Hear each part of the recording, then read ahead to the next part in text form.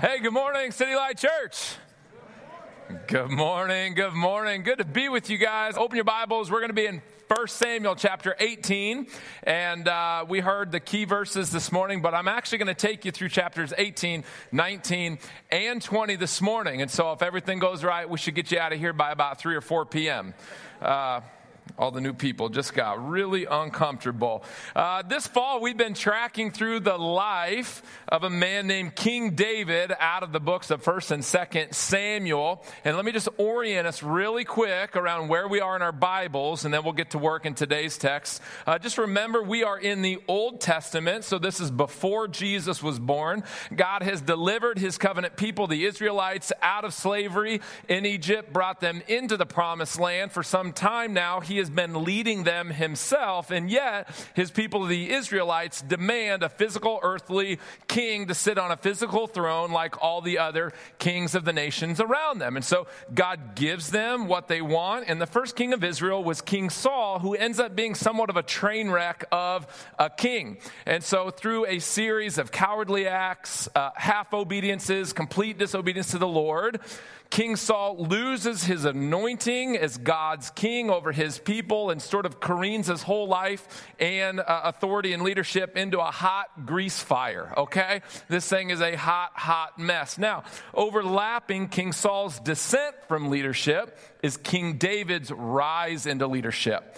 And what we see in actually 15 chapters of the book of 1 Samuel is this overlapping story of Saul on his way out, David on his way in, and that's actually the backdrop of our text that we are going to be in together this morning. Now, understanding where we're at in our Bibles, let me set up today's text this way. Isn't it true that one of the tests of a human heart is how we respond to the blessings of people around us, right? How many of you moms and dads, I'll just say it, have had that moment where you're on Instagram, you're on Facebook, and you're scrolling the thread, and you see the picture of your perfect friend with their perfect children in their perfectly ironed Gap outfits, sitting in their perfectly clean, organized living room while rays of sunshine come through their perfectly clean glass windows onto their perfect Pottery Barn rug as their kids like braid each other's hair and do long division, sitting quietly on the floor. And you reluctantly like that photo only to look up and to see your own children, if stripped half naked, have Cheerios smashed into their hair, a cookie behind the ear, and they're now fighting over Legos next to a pile of dirty laundry. Ever been there? No? Okay, one of us is honest in the room, but we've been there, right? Where you're kind of happy for your friend and you kind of want to just block all of their future feeds. We've been there when envy creeps into our hearts, and rather than celebrating the success of someone else around us, we start to resent them and actually desire something greater for ourselves. Well, that is actually the setting of today's text. See, there's this young man named David who has been killing the game. Okay, if Instagram had been there, his feed would make Bieber's life look dull. This guy is young. It says he's good looking. It says he has beautiful eyes. It also says that he has just killed the nation's great enemy giant, Goliath. He's just come back into town. We read in today's text that women are literally writing songs about him and singing it. And so this guy is killing the game. He would be like, if Scott Frost were 3-0 right now. Like that who is who David would be. Like the whole nation's fair-haired child, that is King David. Now what we're going to see in our text is primarily the response or the reaction of two different kings to the successful uprising of David into his glory. And on the one hand, we're going to witness this guy named King Saul. He's the current reigning king in Israel, and he is watching the rise of the new anointed king. And Saul is going to respond with envy, jealousy, and pride. And he's not only going to unfriend David on Facebook, he's actually going to lay out a murder plot that we're going to track through 3 chapters of the Bible. Conversely, we're going to see a man named Jonathan. Jonathan was Saul's son. He was the crown prince of Israel, so the next in biological line to sit on the throne. And Jonathan is going to respond with humility and friendship. And to close the historical gap between then and now, there's really 2 points of intersection and application where I want us to examine our hearts this morning. Number one is this: how do we respond to the success of other people around us? Do we respond like Saul, or do we respond like Jonathan? And secondarily, and more importantly, we're going to see that King David, God's anointed king, points us forward to his ultimate anointed king, Jesus Christ. And the question for us becomes, are we willing to surrender, to follow, trust, and obey King Jesus, or will we demand control and the ultimate kingship over our lives like Saul did in his reign? And so the title of this morning's story is the sermon is the story of 3 kings, and that's going to be our outline. We're going to take a look at 3 kings this morning, and we're going to let the Word of God examine our hearts as we look at this text. So we're going to start with the first king, which is King Saul. If you have your notes, write down King Saul. Let's see where Saul's story begins here. I'm in 2 Samuel. I'm going to go back to 1 Samuel. I'll go 1 Samuel 18, starting in verse 6.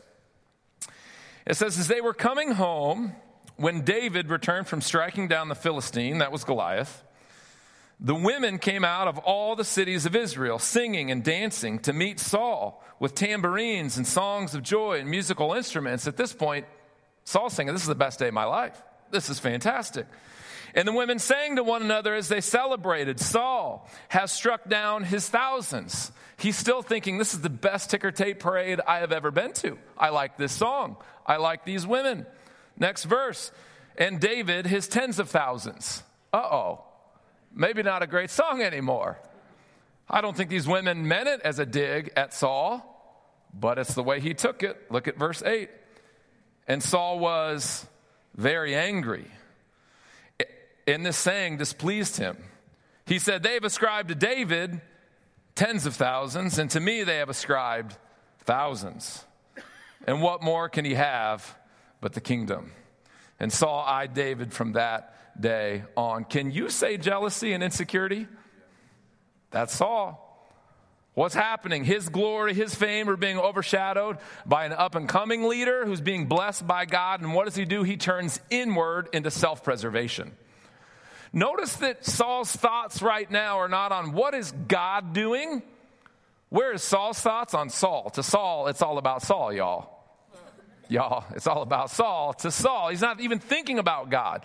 He is defending his position, his power, and it's a posture of a defense. How many of you know that when a person finds their identity in their success, the success of other people immediately becomes a threat to them? That's Saul. He turns to a posture of envy. And envy is the mother of malice, and malice gives birth to murder, and that's exactly what we see here. Over the next 3 chapters, Saul lets the seed of envy and jealousy and pride take and bear fruit, and the fruit is murder. In 3 chapters, he's going to try to kill King David 8 different times. I wish I had time to take you through all the stories because they're kind of crazy. Do read your Bibles. But let me just give you the highlights. Here's the 8 murder attempts just over 3 chapters. Here's the first one. In 18, verses 10 through 11, Saul chucks a spear at David, misses him twice. #fail. Verse 20 through 29, Saul gives his daughter, Michal, to David to be his wife for the bride price of 100 Philistine foreskins. So he says, yes, you can have my daughter, but I'm going to get you killed in the process because you need to go out to 100 Philistine Gentile pagans and bring back a little token that says that you did it, right? What does David do? He brings back 200. You guys, you thought it was awkward when you asked for your wife's hand in marriage. Imagine that one. Well, you can, but I'll tell you what you got to bring me. Kids, ask your parents. It's a whole nother thing. We don't have time here. Verses 1 through 7, 19, Saul sends servants to kill David. Jonathan talks him out of it. Very next verse, Saul tries the spear chucking thing again, misses, #weak sauce. Very next verse, Saul sends messengers to kill David. Michal, David's wife that he got for 200 foreskins, actually spares his life when she puts an idol in a bed and some goat skin on the head. It's a whole thing. I'm telling you guys, read your Bibles. This is incredible stuff. Verse 19, 18 through 24, Saul chases David to Ramah to kill him. The Spirit of God comes and arrests Saul. We're going to read that in just a moment. And And then the next chapter, Saul demands that David be brought to him, and he chucks a spear at his own son Jonathan, and Jonathan helps David escape. Can we just say crazy maniac, y'all?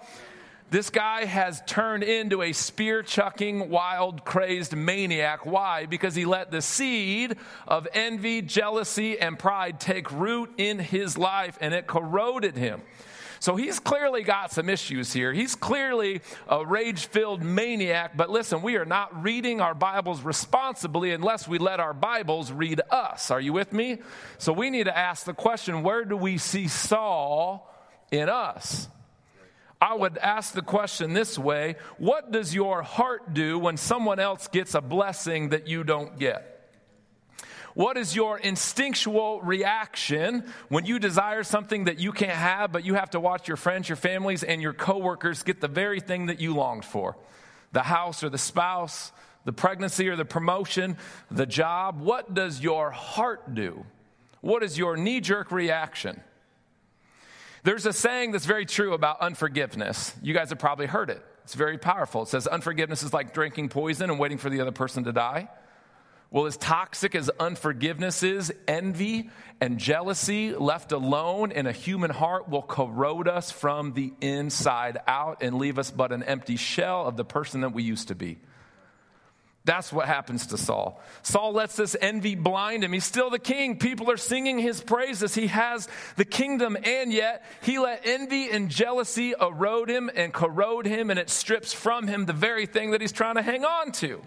In fact, let me show you something in 1 Samuel 19. There's going to be a very deeply symbolic passage here that is profound in what the author is trying to do and its very application in our lives. Let me just read this passage, 1 Samuel 19, 22 through 24. It's going to feel kind of obscure at first, but I'm going to connect some dots for us that hopefully should bring on some light bulbs and help us appreciate what God's trying to show us right here. So real quick, here's the passage, 1 Samuel 19, 22 through 24. It says, then he himself, that's Saul, went to Ramah and came to a great well that is in Seku.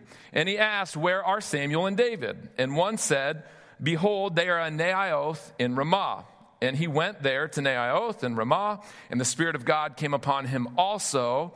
And as he went, he prophesied until he came to Naioth in Ramah. And he too stripped off his clothes, and he too prophesied before Samuel, and lay naked all the day long and all the day night. Thus it is said, is Saul also among the prophets. All right, press pause. Stay with me. Quick asterisk. This is my main point, but I got to address it. About the word prophesying, okay? In Scripture, most prominently, when it talks about prophesying, especially in the Old Testament, it's talking about God's prophets who speak true words about him. Those with the office of prophet actually spoke the words of Scripture. That's one way it means. In general, it can be anyone speaking true things about God. That is prophecy. But in a more narrow sense, it sometimes can be used to describe someone who is under the absolute control of influence and of the Spirit of God. And that's what it's talking about here. So when Saul's prophesying, he's not writing new words of Scripture like the prophet Isaiah. He's being arrested by the Spirit, so he's no longer in control, so he can't pursue David to kill him. Okay, so that's the prophesying thing. Now, here's what's absolutely fascinating about this little passage that I want to show you.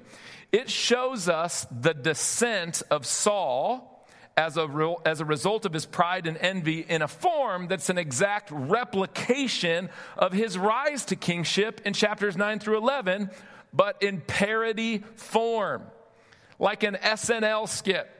Like it's meant to be funny if you understand it in its context. It's a comedic tragedy. You laugh and you weep like, what a hot mess. So let me show you really quick. Here's a snapshot version of the events of Saul's ascent into leadership. So first in chapter 9 and verse 6, he comes to Ramah. He comes to a well, sounds familiar, and asks for directions to find Samuel. He prophesies with a group of prophets. The people marvel, is Saul also among the prophets? And then the Spirit of God comes on Saul and invests him with authority. Now, a few chapters later, after pride, envy, and jealousy have taken root in his heart, we're going to see the exact same sequence, but in tragic comedy form. This is just brilliant literature, y'all. Here's Saul's descent from the throne. Saul comes to Ramah in verse 22. He comes to a well and asks for directions to find Samuel. He prophesies with a group of prophets. The people mock. Is Saul also among the prophets? And the Spirit comes on Saul and divests him of his clothing. Do you see what the biblical author, under the inspiration of the Holy Spirit, is trying to show us here? That when we let pride, envy, and jealousy take root in our hearts, it will reverse every good blessing in our lives. Isn't it true in our own lives? You walk into that office on your first day of the new job that you've wanted your whole life, and you've got a box of your personal items, and you put them on your desk, and you meet with your supervisor for your instructions and orientations, and you let pride, envy, and jealousy take root in that place. You will meet with that same boss for your pink slip. You will go to that same desk and get the same box of the same stuff and walk out the same door you came in on. You meet with the pastor for premarital counseling. You move into the new house together. You let pride, jealousy, and envy go unchecked and take root in your heart. You're going to move out of that same house. You're going to meet with that same pastor for post-marital counseling. Envy, jealousy, and pride, when we let it take root in our lives, will corrode and take back every good and gracious blessing in our life. So can I ask you, what are the areas of envy and pride and jealousy that you are tolerating in your heart? I don't have any, but I'll bet you sinners have a whole bunch. I'll be the first to confess I am the chief of insecure envy, okay? Let me just give you a little snapshot into how dumb this sin can be and how dumb I am when I give into it. So it's time for a Chris story. So Pastor Chris, best friend, planted this church together, would do anything for this man. We love each other so much, and we compete at absolutely everything we do. And I win 100% of the time. That's just his unfortunate lot in life. So this last spring and summer, Chris and his wife built a new house. And it's this beautiful house, big, beautiful house. And I'm not jealous of the house at all, because hashtag family money. You know, he married the right girl. Good for him. So they got a nice house, big, beautiful house. And I'm really not jealous. I'm so glad. If you know him, he grew up poor, like getting houses kicked out. It's the whole thing. So I'm like, this is awesome. Big, beautiful house. We tour the big, beautiful house. Chip and Joanne designed this kitchen. It's just perfect. The upstairs, the downstairs, the drink fridge in the basement. No jealousy. I love it. But then we go to the garage. And in the third stall of the garage, there that his father-in-law purchased for him is a brand new, shiny, cherry red Toro Time Cutter ZTR lawnmower, y'all. And not just any ZTR Toro Time Cutter lawnmower. It's the commercial edition that has suspension on the wheels and the seat. Okay, this is a comfort ride. So there's like air suspension behind you, so your body can be doing this and your drink doesn't even move, you know? That LaCroix can just sits right there. You can fill your cup to the brim. Not only that, it's got a 24-horse V-twin motor and a 60-inch deck. A 60-inch deck. Do you know how big that is? That's big. Like you can mow a 1-acre lawn in about 15 minutes. It's going to look like Augusta National Golf Course. And in that moment, I was green with envy over a lawnmower, y'all. I've never felt more middle-aged than that moment, lusting after a lawnmower.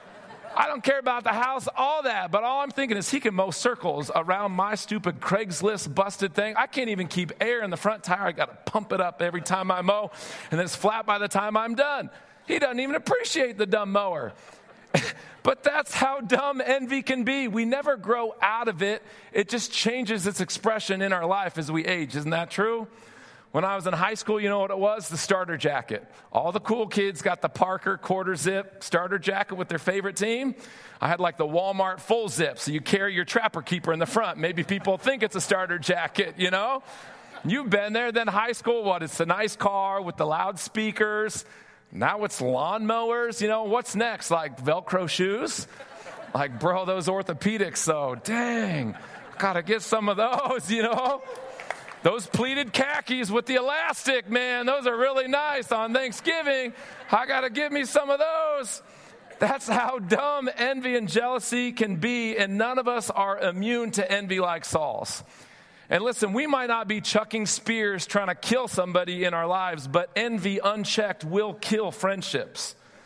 Pride unchecked will kill joy. And most importantly, it will kill contentment in Christ. And so I would ask you, what are the areas in your life where you've allowed the blessings of others to sow seed of envy in your heart? Always the bridesmaid, never the bride. Watching classmates, siblings get promoted, do well. It's a pernicious cancer that will poison your inside. But listen to me. The cure to comparison isn't just counting your blessings. It's rooting your contentment in Jesus Christ. Are you with me?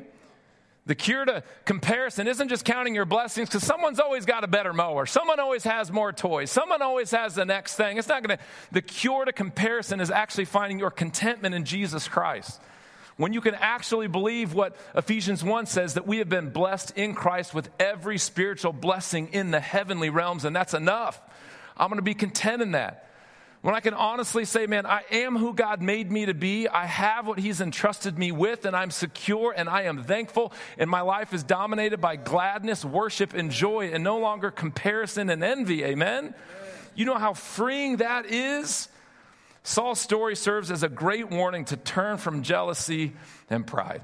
But I want to show you another king. There's another king in this story, and his life is going to show us the pathway to life and joy.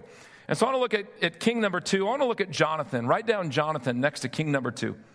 So we're going to start back in verse 1 with Jonathan of 18. Remember, David has just slayed the giant. He's just come back into town. We remember from chapter 16, 2 weeks ago, that Chris preached. He's already been anointed as the next king of Israel. And now he rolls back into town after his victory. Let's see how Jonathan responds in verse 1. It says, as he finished speaking to Saul, that was David, the soul of Jonathan was knit to the soul of David, and Jonathan loved him as his own soul. And Saul took him that day and would not let him return to his father's house. Then Jonathan made a covenant with David because he loved him as his own soul. And Jonathan stripped himself of the robe that was on him, and he gave it to David, and his armor, and even his sword, and his bow, and his belt. Jonathan's response is in every way the exact opposite of Saul. Where Saul was envious of David, Jonathan celebrates his victory. He loves him as his own soul. Even in chapters 19 and 20, we're going to see Jonathan actually disrespects his father to go and warn David of the death threats that are coming his way. So first, we see in Jonathan an incredible picture of humility. He's not an insecure leader. He's not plagued with envy and jealousy. He's not threatened by the success of other people. And that frees him up to actually celebrate the success of David. He chooses not to harbor resentment and envy. And because of that, he's a free man. David is killing the game, and Jonathan is just happy for him. He says, let's be friends. And because of that, he has a freedom not to compare. And he actually gets to enjoy the blessings and victories of a man that one knows and not himself. But so the first application of Jonathan is definitely humility and celebrating the success of others. But I want to show you something even bigger that's going on here. Because what's happening in here is more than just a humble man celebrating the success of a friend. Remember this, I called Jonathan a king. Well, he's not yet, but he will be. Or he should be. He is the crown prince to the throne in Israel. He is next in biological line to receive the crown. And so where Saul had everything to lose by David rising up and being the new anointed king, so too does Jonathan. Jonathan is next in line, and now David, this guy, stands in the way of Jonathan's own hopes for kingship. But how does he respond? Let me show you verse 4 one more time. Look at verse 4. Let me get back to it. It says, and Jonathan stripped himself of the robe that was on him and gave it to David, and his armor, and even his sword, and his bow, and his belt. Now, hold on a second. Was David cold? Why did Jonathan give him his coat? Listen, this is a profoundly symbolic political act that is happening. He's not giving David his coat because David is cold. He's giving him what? The royal robe. As the son of the king, he has the royal garb on. He has the royal robe, the royal shield. Jonathan is not just giving him his coat, he's giving him what? The kingdom. He's recognizing you are the rightful king of the kingdom. He is submitting his role as the next to be the king and giving it over to Jonathan. In fact, in chapter 23, he says it explicitly. The hand of the Lord is on you. You've been anointed. You will be the next king. Just remember me as you come into your kingdom. See, we see a very different picture where Saul was not even thinking about God. He was just clinging to position and power. Jonathan has a God view of things. He's saying, no. Man, if God's hand is on you, then I'm on your team, even if that threatens to take something from me, because I want to be where God is. And in so doing, he gives him the entire kingdom. He surrenders his rights to God's true king. And so the question that Jonathan's life confronts us with isn't just, will we be jealous of others? That's important. But the bigger question is, will we actually surrender everything in our lives to God's true king as our king? See, remember, in this whole story, as we look at 1 and 2 Samuel, we need to remember that King David has established the kingly line, but ultimately, who's going to fulfill that in the end? Who's God's ultimate anointed king who's going to sit on that throne forever? Jesus Christ. Jesus Christ is God's ultimate anointed king. David is but a foreshadow of him. And so what does that make Saul and Jonathan? That makes them but a picture of you and me, which means each one of us needs to decide what we are going to do with God's anointed king. In fact, that's the last point. The last king that I want us to look at is actually you and me. So in your notes, king number 3, write down me. You might even write down your own name. You may never have thought of yourself as a king before, but you are. Listen, you have rule and reign over some things. And the areas where you have rule and reign, where you get to call the shots, that's your little K kingdom. And you are little kings over that wherein you have dominion. So for me, I own a home. I call the shots there. I have children. I can lead them. I call the shots there sometimes. I have money. I have a body. I have a thought life. I have future plans. All the things wherein I have control. That is my kingdom. And I serve as a little K king over my kingdom. And so do you. And just like Saul and Jonathan had to decide if they were going to let God's anointed be their king and have control, so too you and I need to decide, are we willing to surrender and hand over our little kingdoms to his control, or are we going to cling to power and position on our own? But before I press that in even further, let me just pause and help us remember, what kind of king would we be handing over our lives to? Well, we see a picture of it in David, don't we? We learned about it last week. Israel, remember, didn't stand a chance against their enemy giant Goliath. They had no hope on their own, but God sent an unlikely Savior king to do for them what they couldn't do for themselves, to slay the giant. He didn't come as a king who pushed his subjects up to the front lines to defend him as the king. He flipped the whole order. The king went to the line, defeated the enemies on behalf of his subjects. And so his victory became their victory that they got to benefit from and live in light of. And so too, you and I did not stand a chance against our enemy giants of sin, death, Satan. Not one of us in here is sinless. Not one of us in here stands a chance before a holy and righteous judge on that last day. Not one of us in here can will ourselves into a different eternal destiny. And yet God sent an unlikely Savior King who came, and what did he do? He went to the battle lines on our behalf, and on the cross, he stuck it to the devil. He stuck it to sin. He defeated on that last day, and his victory becomes our victory. We have a king who didn't come to take something from us, but to give something to us. His very life to be our life. So what would hold us back? Well, the one test is, are we willing to let go of our pride and say, hey, I'm not my Savior. I can't be my own king. Jesus, be my king in my place. That's the question before us.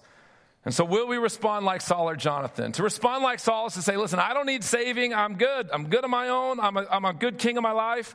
I don't want to surrender control. I'll lead my life. It's my time. It's my money. It's my decisions. It's my thought. It's my body. It's my future. It's my plans. It's my family. It's my kids. It's all mine. And I will be king, hands off. Or to respond like Jonathan is to say, I can't be my own Savior, and I can't be my own King, and to recognize Jesus Christ is the one who's meant to be the King. So I'm going to take the robe off. I need someone to go to the line for me. I need someone to take my guilt and shame. I need someone to lead my life. Jesus, you are my King. Take my life. My body belongs to you. My money belongs to you. My time belongs to you. My future belongs to you. My thoughts belong to you. My family, it is yours. You are my King. You call the shots. I submit to you. And so as clear as I can land this plane today, I just want to appeal first to the non-Christians in the room. Listen, if you have not bowed your knee to King Jesus, the invitation for you this morning is to see what a good and glorious and gracious King is inviting you into his kingdom. He doesn't want something from you. He wants to give you his very life, his very righteousness. And the only thing it will cost you is your pride. You will need to bow your knee and say, I can't be my own Savior. I can't be my own Lord. I need someone greater than myself to forgive me and to lead me. And the invitation is very real. If you would surrender your heart, bow your knee to King Jesus, he would give you life eternal. He would give you his promised Holy Spirit. He would give you his promised eternal security. He would be your King. You would be in his kingdom for all of eternity. And for the Christians in the room, can I also just say, for those of us who have bowed the knee, who have taken off the crown and the robe and put it on Jesus as our King, isn't it possible that every now and then we just kind of want to throw it back on? Like not in a final kind of way, but you're still my King, still Savior. But since this whole thing is all about grace and forgiveness, in this one area, I'm just going to call the shot. I'll be right back. I got to have my crown back in this one little area and be King in just this little niche, and now we're going to put it back on and crown the King once again. But listen to me, what we learned from the life of Saul is that when we take the reins to lead our life, the very thing we're trying to cling to is the very thing we're going to lose. Saul didn't want to let go of the kingdom, so we held on. And what did it cost him? The whole kingdom. Listen, I have just found in my life that when my interests and when my will and Jesus' will are in conflict, and I choose my path, it does not go well. But when I trust Jesus as King, even though it feels like death in the moment, it leads to life and joy. That's why Jesus said, if anyone would come after me, he must deny himself and follow me. What does he say? For whoever loses his life for my sake finds it, right? But whoever tries to save his life will lose it. That's Saul. So the invitation for you is to let Jesus be King in every area of my life. Can I just say, I followed Jesus for almost 20 years right now. And I've just found that he is a much more competent, qualified, and able and gracious King of my life than Gavin Johnson ever has been. He knows what he's doing. He spoke the world into existence. He created me in my mother's womb. He loves me more than I love myself, and he knows what he's doing. City Light, would we see the invitation of Jesus' lordship and kingship not as a religious burden on our lives, but the best invitation? We don't have to be king. Do you know what kind of pressure that takes off when you don't need to be the boss of your own life anymore, but you can entrust it to the one who made you? Oh, it is good news. So City Light, Jesus is a good, competent, and trustworthy King. Would we be a people?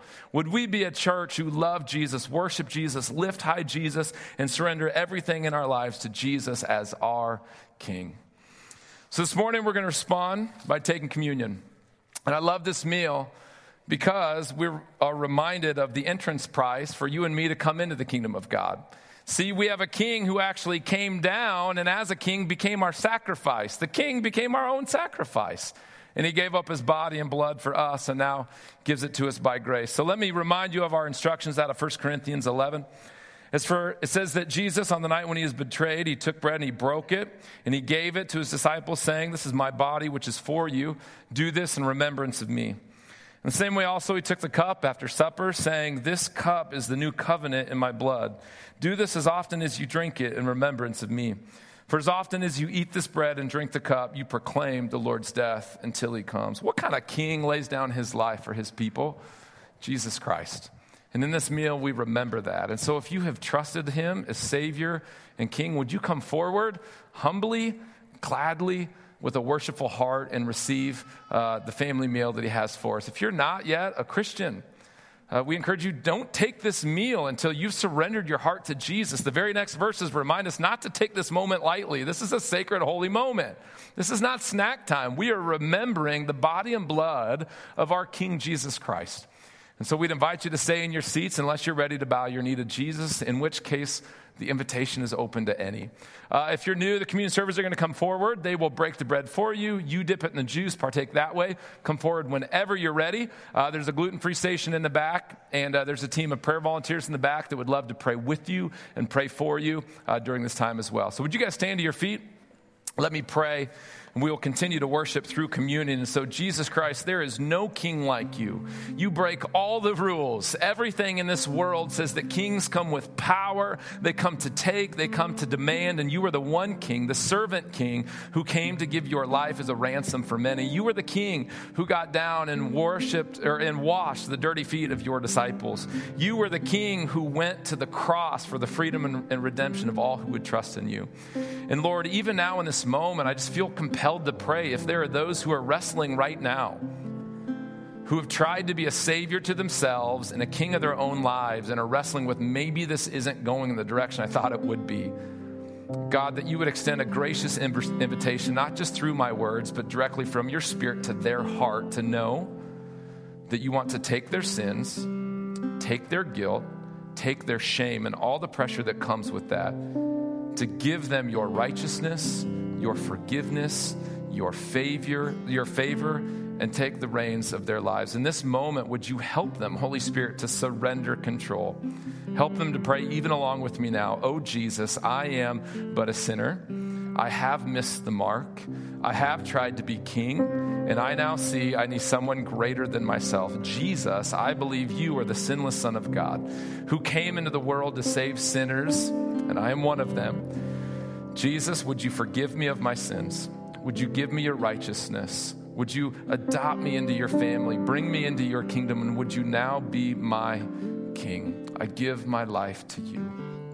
And God, now as we come forward to this sacred meal, oh, would there be pure gladness in our hearts to know that we have a king who loves us, who hasn't left us, who is present, who no matter what chaos is happening in our stories right now is still faithful, still on his throne, still leading, still redeeming all things for the good of those who love him. Oh, Jesus, would you continue the spirit of worship as we celebrate communion in Jesus' name? Amen.